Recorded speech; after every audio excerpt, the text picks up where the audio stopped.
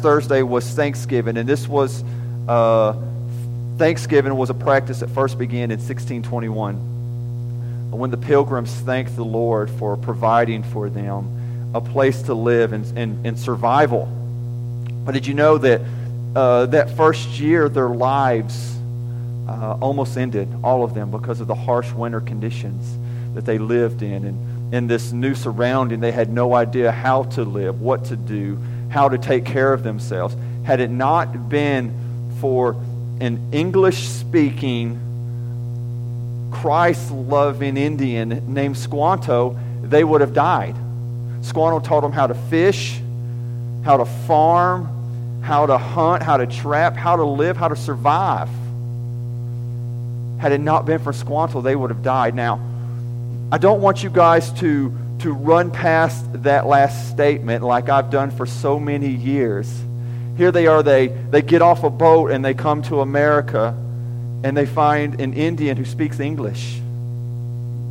And he's a Christian. I mean, that would be the equivalent of us today going to Mars and finding something like that.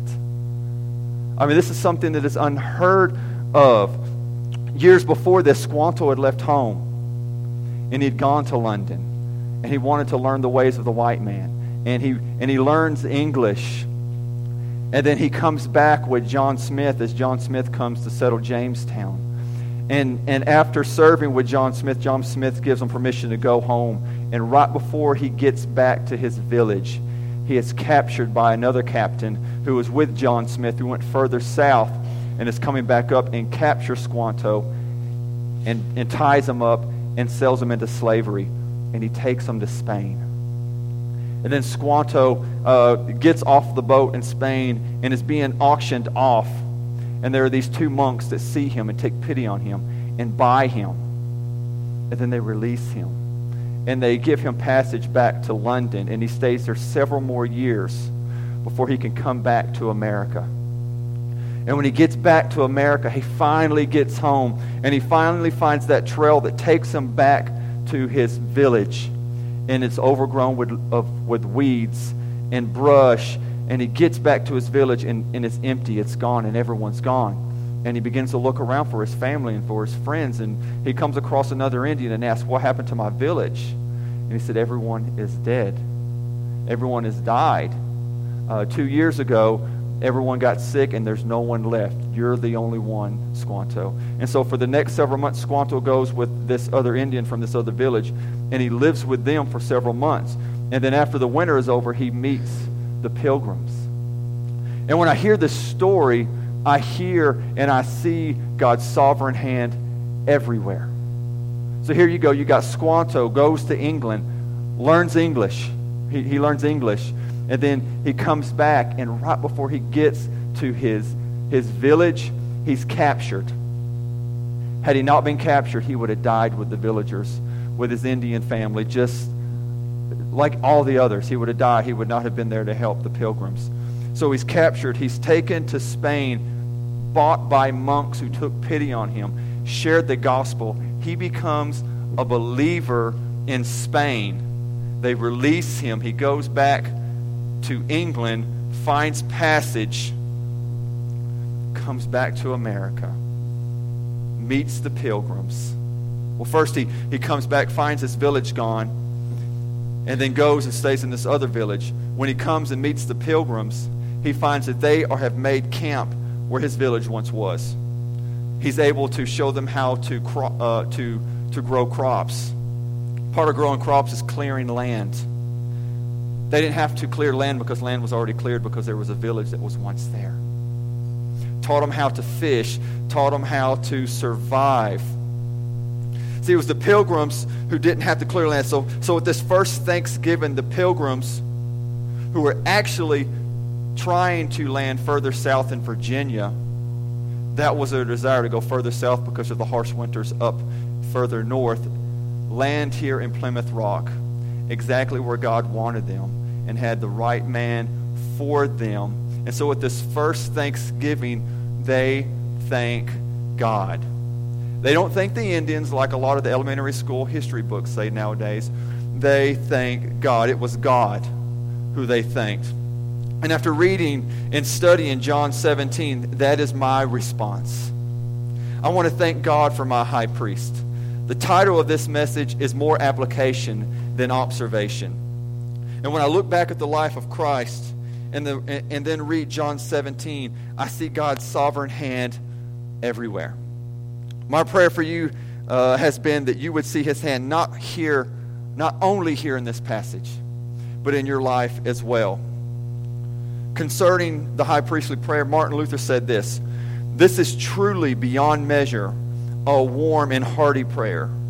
He opens the depths of his heart, both in reference to us and to his Father, and he pours them all out. It sounds so honest, so simple. It is so deep, so rich, so wide, no one can fathom it." John Knox, the Scottish reformer, had this prayer read to him every day towards the end of his life as he lied in his bed, dying. He testified that these verses continued to bring great comfort and were a source of strength for his conflict.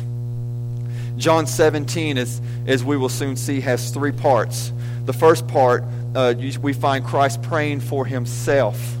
It's a short part, verses 1 through 5. And then verses 6 through 19, we're going to look at Christ praying for his disciples. And we see the great love and care that he does in doing so, verses 6 through 19. And finally, we see him praying for everyone else who will believe. That is including you, and that is including me. This here has been called truly the Lord's Prayer.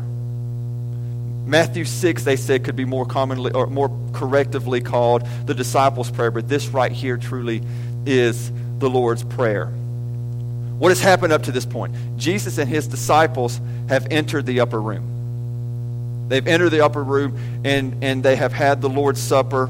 Jesus has washed the feet of the disciples. He's taken the role of a servant and he has washed the disciples' feet. And then Judas leaves to betray Christ. Let's look at the first 5 verses here. When Jesus had spoken these words, he lifted up his eyes to heaven and said, "Father, the hour has come. Glorify your Son, that the Son may glorify you. Since you have given him authority over all the flesh, to give eternal life to all whom you have given him. And this is eternal life, that they know you, the only true God, and Jesus Christ, whom you have sent. I glorified you on earth, having accomplished the work that you gave me to do. And now, Father, glorify me in your own presence with the glory that I had with you before the world existed." When Jesus had spoken these words, what words? Well, this is where Jesus is making it clear who he is and what is about to happen. This upper room discourse, Jesus is really revealing himself to the disciples.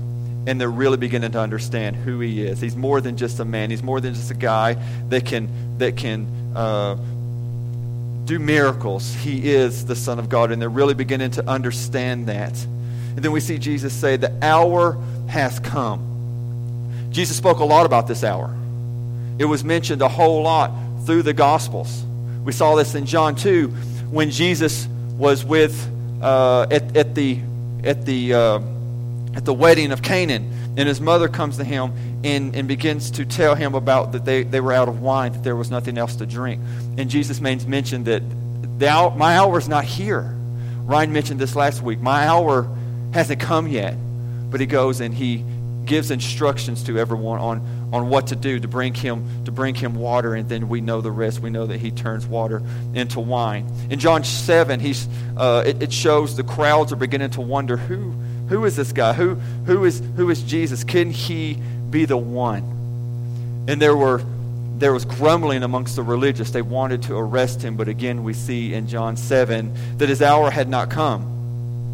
In John 8 we see Christ claimed to be God. And this really angered him. Angered the religious crowd. They were angry because he claimed to be God. It was blasphemy. He was blaspheming, and they wanted him arrested. But again, we see that his hour had not come. And then at John 13, Jesus makes the observation that the hour had come. Now, before the feast of the Passover, when Jesus knew his hour had come to depart out of this world to the Father, having loved his own who were in the world, he loved them to the end. And then Jesus washes the disciples' feet. His hour had come. Nothing could happen that was going to happen until his hour had come. Before his birth, Jesus had possessed the glory of God in every sense. He possessed the fullness of God's attributes in character on the inward sense. He also possessed the fullness of God's outward visible glory. And as Christ the man, he laid the outward visible glory that was due to him. He laid that outward visible glory down. Had he not, the Gospels would have been much more different. And I'm speaking from the perspective of Exodus 33 when Moses is up on Mount Sinai. And he's getting instruction from God. He's getting the commandments from God. And down below in the valley, the Israelites are making that golden calf. They're making an idol. And Moses is up on the mountain. And he asks to see God. He wants to see God. And God says, no one can see me and live. But then God allows Jesus to see his backside. He kind of does like a stiff arm kind of thing and puts his hand out over Moses so Moses can't see, but allows him to see the backside. Because if he saw God, if he saw the Lord, he would have dropped dead. So from that perspective, if Jesus kept his outward visible glory, the Gospels would have been much different. All the healing that Jesus did in the Gospels would have consisted of raising people from the dead. It would have been raise them from the dead and then do it again because they saw him again. And so the Gospels would have been much, much different. Verses 2 and verses 3. Jesus has authority over everyone who has ever lived and who will ever live.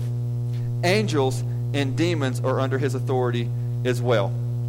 This includes authority on all who will know him. Everyone who knows Christ is because he wants them to know. Now, I don't understand, nor do I believe I will fully understand God's election for those who will believe.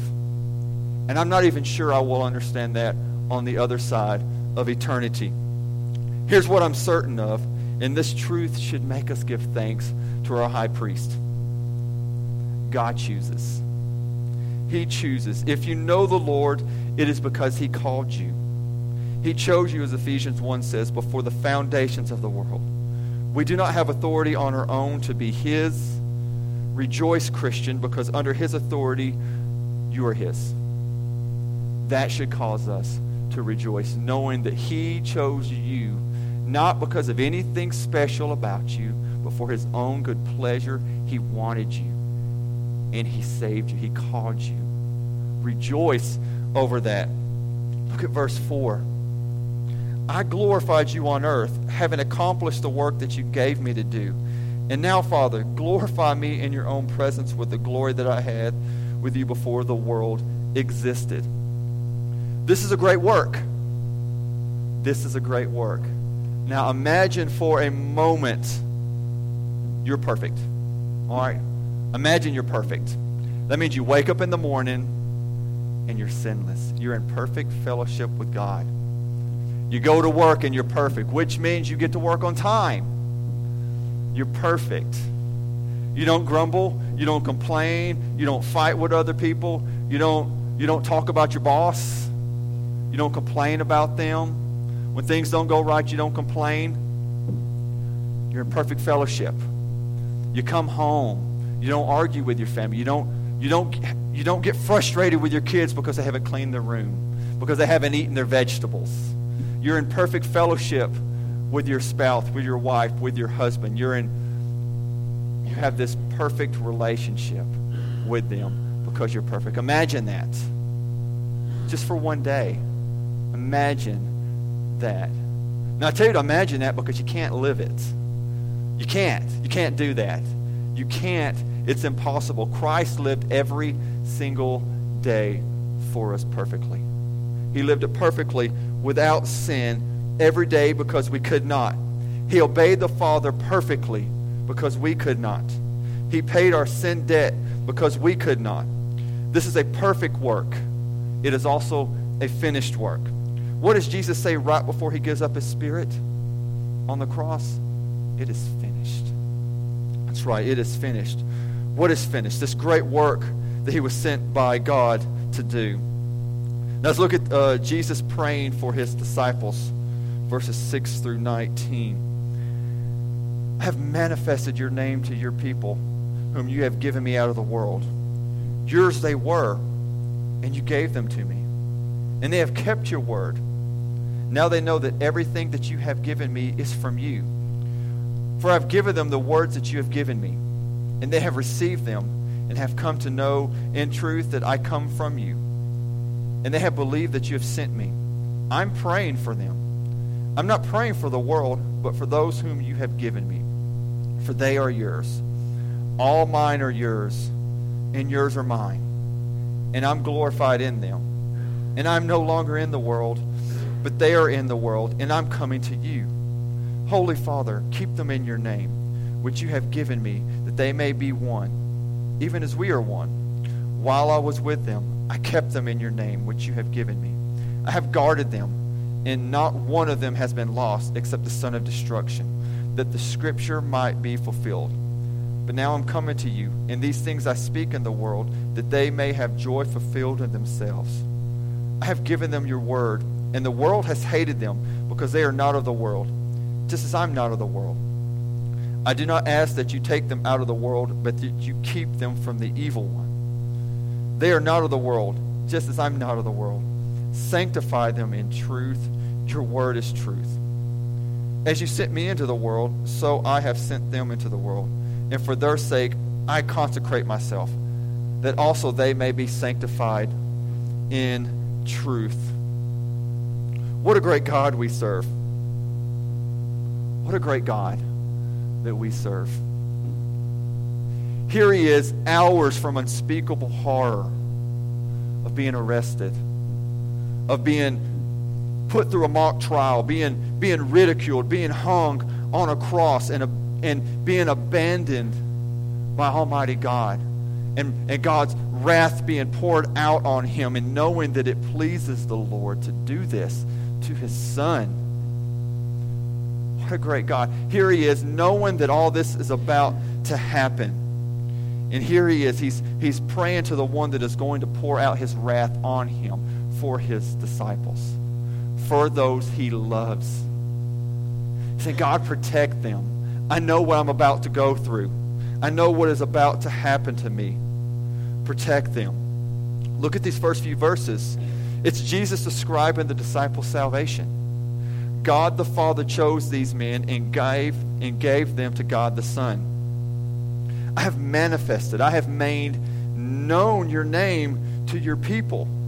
The words you've given me to say, and I have said them. I have said them. What you've given me, I have said them. Not only have they received your word, they have kept it. They have kept your word. God, they've heard your word, they've received your word, they've kept your word, and they've obeyed your word. And you see the same thing here in verse 8. And this is something very important we need to note here. That what's happening here, them obeying the word, is ultimately what gets the disciples crucified, speared, and ultimately killed for the gospel. As they're martyred for their faith, it's because they kept the gospel. They obeyed the gospel. They believed the gospel, and they shared the gospel. This is very important to note here. Men won't willingly and knowingly die for a lie. People will die for a lie, but it's because they don't know it's a lie. But if you know something's a lie, and it's your life or the truth, guess what? You give the truth.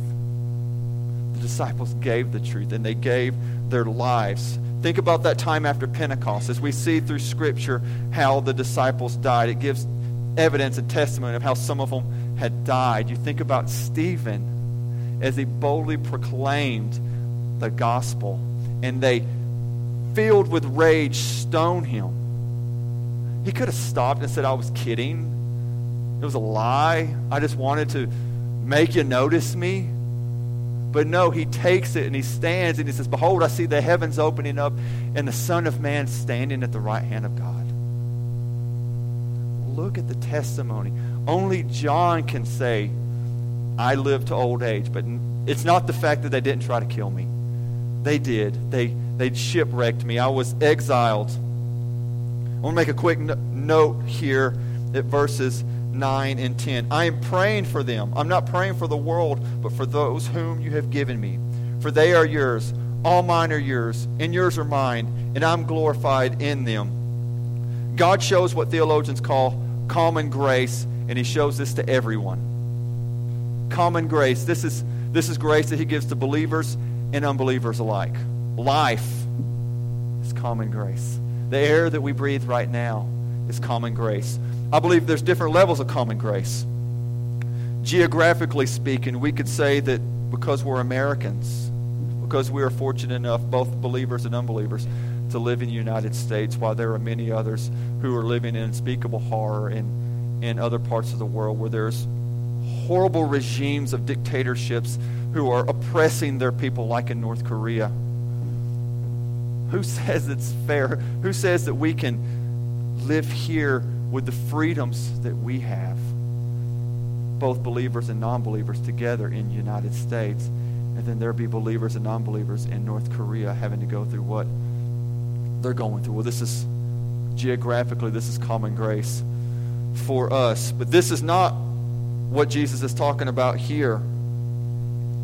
He's not talking about this in verses 9 and 10. This isn't common grace. Christ is making a distinction here. He's saying, I'm not praying for everyone. I'm only praying for those you've given me. And this must bring great comfort to those that are in this room, to hear Christ praying specifically for them. Specifically for them. By now the disciples are really beginning to see what's going on here. They know that his hour has come. Jesus is saying that these things are going to change. I've been with you, and I'm not going to be with you here shortly. Jesus petitions the Father to protect them. He can't watch out for his disciples while he's being crucified, but God the Father can. When he's on the cross, he can't take care of his disciples, but he knows that God the Father will be able to protect them from the evil one. Christ is saying, we're glorified in them. God, they bring us glory. Protect them. I haven't lost any except the one that Scripture said would be lost, and that was to fulfill Scripture. In Psalms 41, we see a picture of a man who takes care of the poor and the downtrodden, and then he suffers because of that. And in verse 9 we read, even my close friend in whom I trusted, who ate my bread, has lifted his heel against me. Scripture was fulfilled here.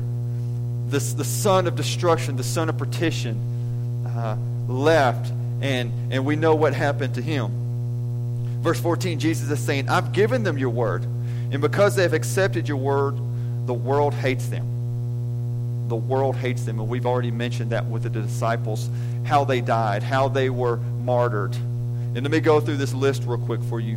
Peter was crucified. He was crucified around 67 or 68 A.D. James, the son of Zebedee, was put to death by Herod Agrippa I, 11 years after Christ's death. Andrew was crucified. Bartholomew was crucified upside down. James, the son of Alphaeus, was stoned to death. James' brother John, again, he died of old age, but not before they attempted to kill him and exile him. Matthew was speared. So was Thomas. Philip was crucified, and as was Simon the Zealot. Thaddeus was stoned to death, and again we know what happened to Judas. The disciples were hated because of Christ. They were hated. And there's application there for us also. Know that the world is going to hate us because of our love for God, because of our service to him, because of our love for one another. We are going to be hated. But if that is the worst that can happen to us, we still win. We still win. Jesus doesn't just want the disciples to be protected externally. He wants them to be internally protected as well. Father, sanctify them. We know that it's not just a physical that we need to guard against. It's those inside sins that no one in here else knows about. The ones that we struggle with, the ones that we really need help with. Because unless, let's be honest, unless someone points them out, our pride will prevent us prevent us from declaring them and confessing them and asking for forgiveness. We need protection. On our own, we won't. We'll live with it. We'll play with it. We'll embrace it because we've done that. We've all done that before Christ. We embraced our sin. We need God's protection from not just that external sin, from that internal sin as well. We need his protection. And so did the disciples, and Christ asked the Father to sanctify them, to keep them pure so they could do the work that Christ has for them. Father, sanctify them. They need you. They can't do this on their own. I'm going to be gone. They need you. Finally, let's see Christ's prayer for those who will believe. And again, that includes us, and this is probably the most exciting to me. 20 through 26. I do not ask for these only, but also for those who believed in me through the word, that they may all be one. Just as you, Father, are in me, and I in you, that they also may be in us, so that the world may believe that you have sent me. The glory that you have given me, I have given to them, that they may be one, even as we are one. I in them, and you in me, that they may become perfectly one, so that the world may know that you have sent me, and love them even as you love me. Father, I desire that they also, whom you have given me, may be with me where I am, to see my glory that you have given me because you loved me before the foundation of the world. O righteous Father, even though the world does not know you, I know you, and these know that you have sent me. I made known to them your name, and I will continue to make it known, that the love with which you have loved me may be in with them, and I in them.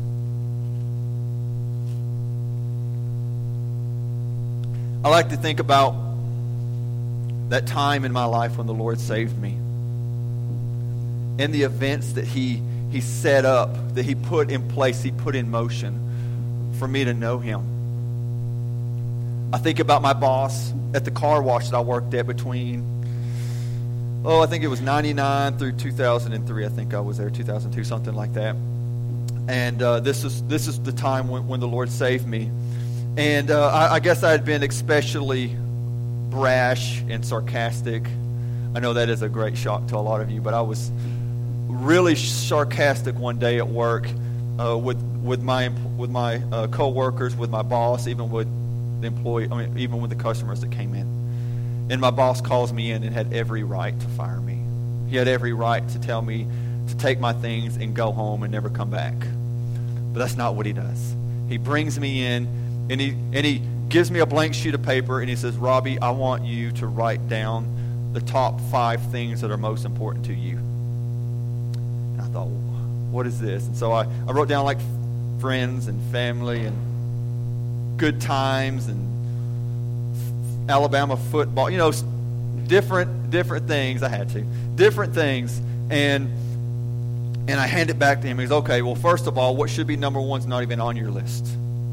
And then he shares the gospel with me. And I kind of laugh and I scoff it off. And then I walk away from that, mainly thankful that I still had a job because I needed it. And then I think about my friend who invited me to church one day. I went to go visit him at his work, and he invited me to go to church with him. And so I go to church with him. And then I think about that college and career group that just loved me in spite of what I looked like, in spite of who I was. They accepted me, not as I was, but who they saw, who I could be with the Lord's help. They looked past this punk kid, this punk guy with an eyebrow ring, and saw what God saw. Something worth saving. And I'm so thankful for all these people. I'm so thankful for the people that prayed for me. All those hours they must have sit praying for me. But here's what I'm most thankful for. They weren't the first to pray for me. 2,000 years ago in the upper room, God the Son was the first to pray for me. And every single one of you that believe, that know the Lord, could say the same thing. Although there's different circumstances there, and I'm sure none of you had an eyebrow ring, but we could all say the end result, the Lord prayed for me before anyone else did. Before the foundation of the world. He knew me before the foundation of the world. My name has been written in the Lamb's Book of Life. Every believer in this room, again, can say the same thing. We were all prayed for that night in that upper room before he went to the cross, before he lived and endured everything that he knew he was going to endure, everything he knew he was going to have to live through. He knew that. This wasn't a big surprise to him. He didn't show up one night for dinner and then, surprise, you're going to be arrested. No, he knew this. He willingly went to the cross. He knew this. And before he did that, he prayed for us. Doesn't that just make you want to praise him? Doesn't that just make you want to look a little differently at John 17 and not just skip past that to get to the good Easter part? He prayed for every single one of us. Jesus says that there will be unity in Christ, and that will make the world know Christ was sent by the Father. It is the church who takes this truth out to all people groups. It is us that will take it out. Think about our responsibility here in Oxford. Okay? Let's say that we can't find unity here. Let's say, for example, that we believe the gospel is not our main focus, our main theme. Okay, so I'm going to break y'all up into 3 sections right here. Okay, this section over here, you guys are they're all focused in on helping the homeless. Okay, this is the homeless section. Not the homeless section, but you guys are all focused on helping the homeless. Luke, you're okay. You got a home. He literally had his mouth open like we're homeless now. You're not. But the roof over your head is mine. So you guys are thinking, this great big building, this is what we need to do. We got this kitchen in the back. Let's take care of the homeless. Let's feed them. Let's provide a place for them to stay and to live, and to put beds upstairs and showers in the room. Let's make it look really nice, kind of like a homeless shelter. I mean, great. That's a great idea, right? So that's what we're going to do at Redeemer Church. Everyone, you guys over here, get in line. This is what we're going to do. We're going to fix the homeless. And well, the sinner's like, well, that's okay. That's a good idea. But this is the real problem. This is what we really need to take care of. There's a lot of people on drugs out there. People are suffering because of drug addiction. So we're going to set up a drug treatment center. We're going to get the best counselors. We're going to get the best 12-step programs. We're going to have the best commercials on television. We're going to start a TV show about addiction and intervention, and we're going to help people. We're going to get them off drugs. We're going to get medication for them. We're going to teach them to be viable citizens in the community and help them get jobs after they're off of drugs, and help them get their life cleaned and help them get back together with their family. So you guys over here and you guys over here, get behind us. We're going to give you jobs on how to take care of people with addictions. Well, this crowd over here is like, well, those both are great ideas, but we think we got the best one. Here's what we want. Have you seen the kids at the mall on Friday and Saturday night? They're kind of scary. Kids are in real big trouble. So what we want to do is have an after-school program. We want to have like this youth club, this youth shelter, this place where these kids who normally go home at night when their parents are at work, so they carry a key and they let themselves in and take care of themselves. We want to provide a shelter for them. We want them to come here and have games to play. We got the ping pong table back there. We'll get some pool tables and arcade games, and we'll bring tutors. We'll bring nurses and other things like that can take care of kids' needs who normally don't get to see doctors. We'll have dentists come here, and they will inspect them. They'll help them. They'll take care of them. So we're going to have this after-school program and this help for parents. So you guys over here with your little, what you think are good ideas, we got the best idea over here. So see what I've set up? I've set up a room full of people with great intentions, but there's no unity. There's no unity here at all. The homeless, the people that want to help the homeless don't really care about y'all's ideas, and vice versa. No one here cares about anyone but their own idea. So now, let's say we're all unified with the gospel. We're unified in Christ. We want the gospel to go out. If the gospel is our unity, if the gospel is the point of this church, if proclaiming the truth to everybody in the community is the point of why we exist, then these people over here say, yeah, look, I think it's a good idea that we that we help the homeless. Let's do what like the Salvation Army is and bring them in and share God's truth with them. Because there's not a hot meal in the world that can fix what the gospel can't fix. And then you're over here and you're like, yes, that's right. And because of the gospel, these people need to know God. There's not enough 12-step programs on planet Earth that can fix the real root of someone's addiction. And then over here, these kids need Jesus. Have you seen the statistics? After the age of 18, it's next to impossible for someone to hear the gospel and receive it, statistically speaking. So now we're all unified in the gospel, able to do all these other great things because the gospel drives us. Because the gospel drives us. The outside world, when they look at believers arguing with other believers, they laugh. They laugh. But when the unbelievers see believers loving one another, it offers proof for them that the Father has loved those who believed in the Son. When they see us come together with all our disagreements, with those who want the homeless fed, with those who want those on drugs taken off of drugs, and with those who want to help those kids in after-school programs, because of the gospel, they see all unified. It gives testimony for what the Father has done in our lives. I mentioned the car wash earlier. There were two brothers, Jonathan and Byron Haney. They went to, Leslie, what's your school you go to down? Grace? No, what's it called? Trinity. I knew it was a Christian school. So she goes to Trinity. They graduated from Trinity years ago. The Haney boys, and I worked with them. They were the first people who ever said that they were believers, and I believed them. Because I met a lot of people that said they knew Christ, and I couldn't tell. But when these guys said it, they lived it out in front of me, and I believed every word they said. We'd work together. I would get frustrated. They would get frustrated, but I would react this way, and they would react in a whole new way, a way that pleased God. And I saw that.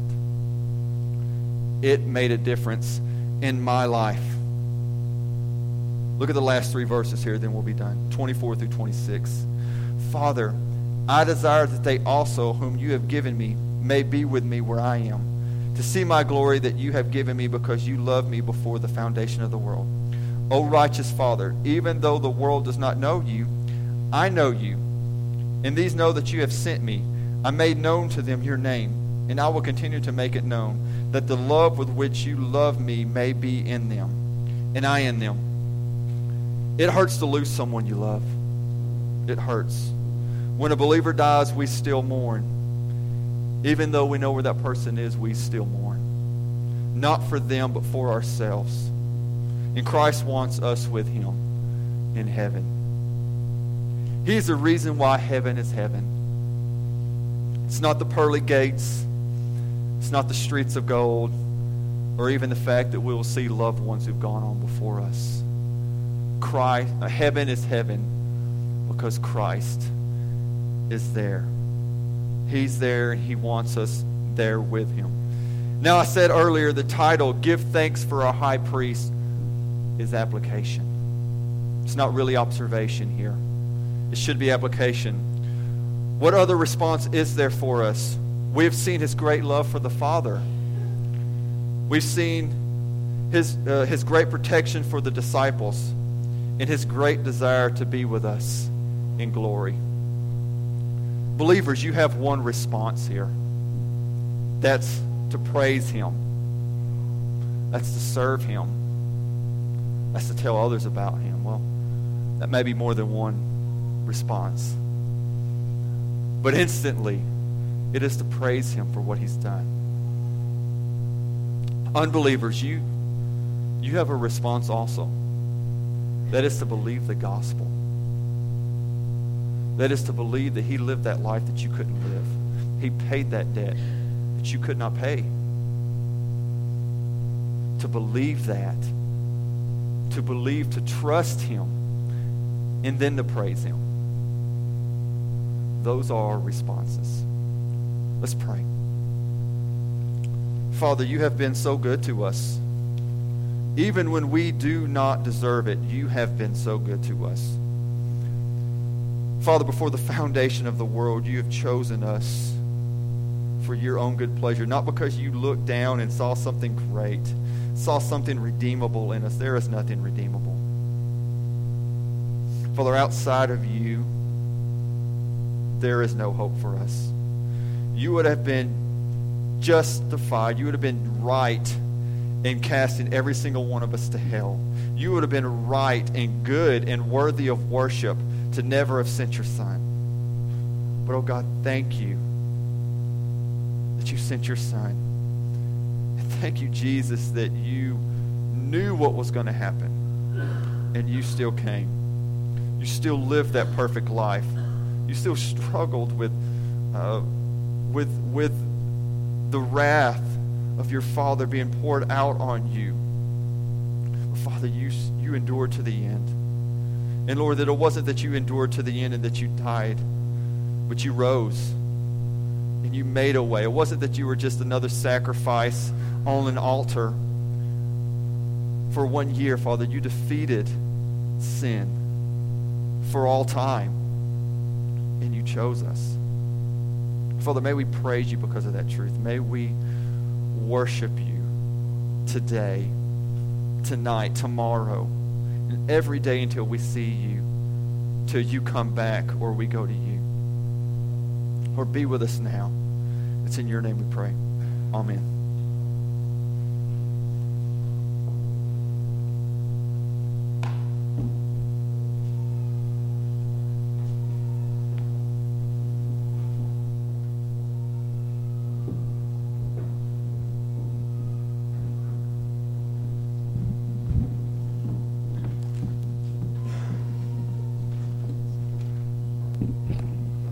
If you would, please stand and sing as we sing to the high priest that Robbie was talking about. It's just an opportunity to praise him.